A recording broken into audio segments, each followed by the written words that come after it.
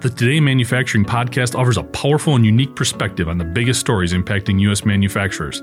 Anna Wells, David Manti, and Jeff Ranke apply their experience as editors of industry-leading brands Manufacturing.net and Industrial Equipment News in providing in-depth analysis of the latest headlines. Their insight, along with a mix of humor and human interest, makes Today in Manufacturing a go-to source. Keep pace with supply chain challenges, electric vehicle developments, labor struggles, robotics, and more by listening, downloading, and subscribing to the Today in Manufacturing podcast.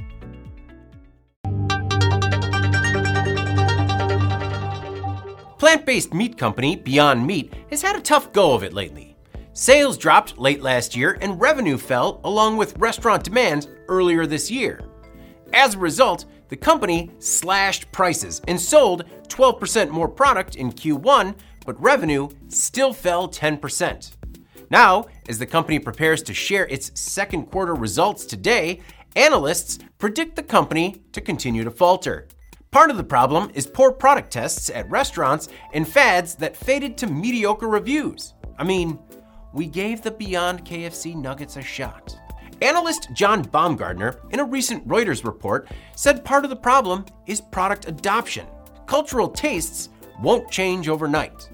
Now that the excitement has passed, Beyond needs more product innovation and better tasting products, like those nuggets. Beyond has had product tests at McDonald's, KFC, Taco Bell, and Panda Express, none of which evolved into a broader launch.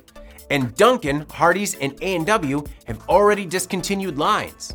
The company's jerky line has also faltered. Inflation and supply chain problems are also posing threats, but hopefully the company can weather the storm and rebound before the plant-based meat company becomes just another flash in the pan. I'm David Manti. This is IEN Now.